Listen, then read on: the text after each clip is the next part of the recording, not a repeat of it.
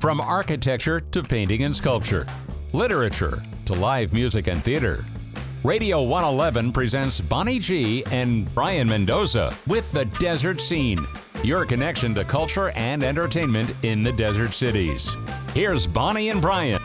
And welcome to The Desert Scene. I'm Bonnie G. here with my fabulous producer, Brian Mendoza. And we're happy to welcome to the show Jerome Elliot. He's a veteran. He's been on many times before. Artistic director with Desert Ensemble Theatre Company. And there's a really exciting season coming up. It's starting pretty soon. Hey, Jerome, how are you? Hi, Bonnie. Good morning. How are you? Good morning. So first of all, tell us about the season opener. Just such an interesting concept for this show this year. The season opener this year is called Singing with the Desert Stars. It's instead of our usual season opening concert, it's more of a competition format where we have 6 local professional or semi-professional singers coaching 6 community members from both the for-profit and the non-profit world to sing one song each. And then the audience will choose the winner. All the proceeds will go to our theater education internship program, where we work with high school theater interns, teaching them the ins and outs of technical theater. After the end of their internship period, they are eligible for scholarship support from us. And we're happy to have given over $21,000 in scholarships since our inception. Cool. That's great. Yeah. Yeah. So my question for you is, was it challenging finding community members who wanted to do this? Yes and no. I mean, a couple who I asked just definitely stepped up to the plate. They have varying levels of singing experience. Some of them used to do community theater, semi-professional theater before realizing that they needed to get a day job. Right. And that they still have that experience in their background. Some of them haven't sung in public in 20 or 30 years. So for them, it's a little bit more of a jump, but they're all very excited to help us earn money for our arts education mission. And I know pretty much all the stars are all good buddies of mine. Jeff Barnett, Darcy Daniels, Patrick Evans, Charles Herrera, Lizzie Schmeling, and Leslie Tenaro. They're fabulous. So this sounds like such fun. So we're going to great. Right. I think it's going to be great fun. We have people such as Shay Moraga, who is the founder and CEO of Shay's Warriors, which is a post-cancer support group for women. She's done amazing things with that. We have Jeff Norman, who's, I think, the Vice President of Communications at the McCowan Theater, is also with us. Charles Huff from the LGBTQ Center. Christine Tringali-Nunez, who you've seen in production. She's fabulous. At the Desert Rose Playhouse. She is fabulous. She's just a bundle of joy. So it's going to be very interesting. They've all, of course, been selling tickets to their friends because, after all, it is an audience vote. So you have an edge if you bring more people in, I think. But there's also people buying tickets to this who have no affiliation with any of the singers. So it's up for grabs.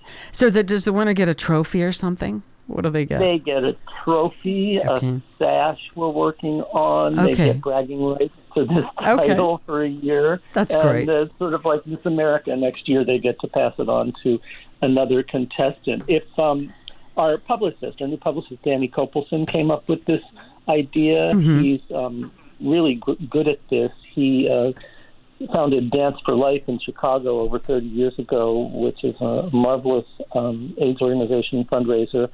And he came to us with this idea, and he's been helping us all summer put together the many, many details surrounding it. Yeah. So tell us about the rest of the season once the regular plays get rolling. Well, the rest of the season is called, first of all, we're still at the Palm Springs Cultural Center, where we moved last year and had our most successful season to date. Yeah. It's called West Coast Originals, and they are all West Coast playwrights. And the first playwright happens to be me. It's my first play that I've written in 30 years, and of course I had to go through the same selection process as any playwright that we're producing. I have an artistic advisory committee who read many, many plays, and they honored me by putting me in the final group. So my play is a paranoid Hanukkah thriller that takes place at Hanukkah in 1966 called Do Not Remove Label. And it builds on the fantasy that we all had as children, at least people of my generation, that if you removed from the label from the sofa, something bad was going to happen. They come arrest you, yeah. They come, and in this case, the FBI shows up.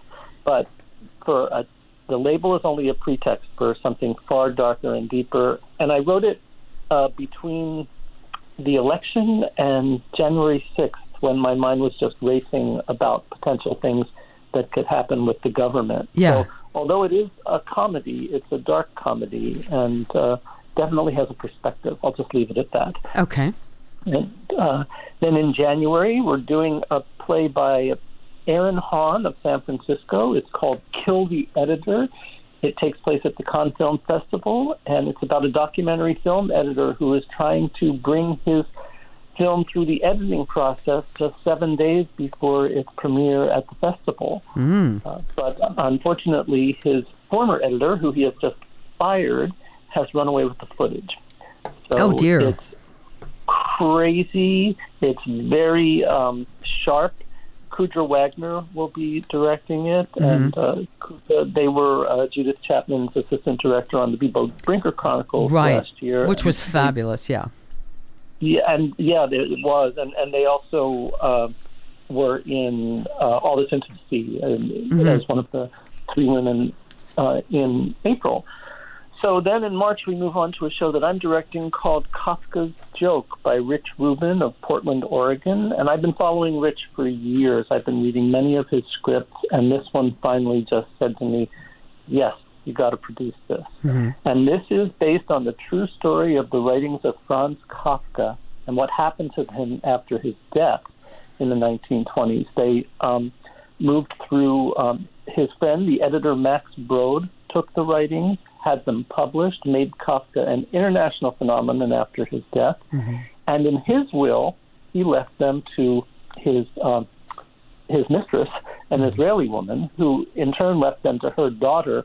And it was up to the Israeli Supreme Court in 2016 to figure out who really owned Kafka's legacy. Wow, interesting, yeah.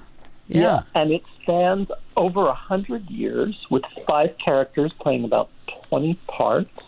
And Kafka, of course, dies early on, but he doesn't leave the action because his ghost comes back to comment on the action. And then at the end of the play, he actually ends up playing the Israeli Supreme Court judge who had the ultimate say on what happened to his work.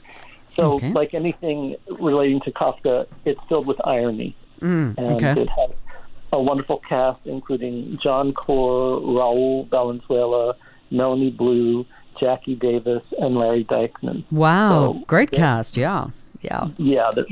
Everything this year is so wonderfully cast.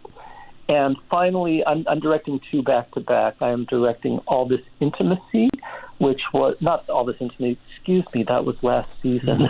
See, my mind goes to April. I'm directing Future Thinking by Eliza Clark, who was a Los Angeles-based playwright.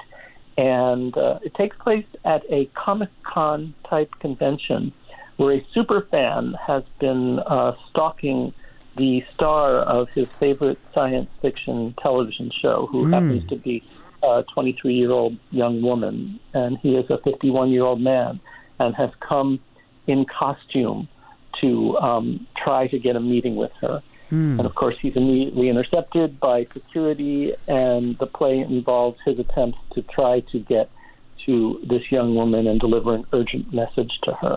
Wow! And it's kind of a dramedy. I'd say that's the most serious play that we're doing this season. All right, and so for tickets, where do people get tickets?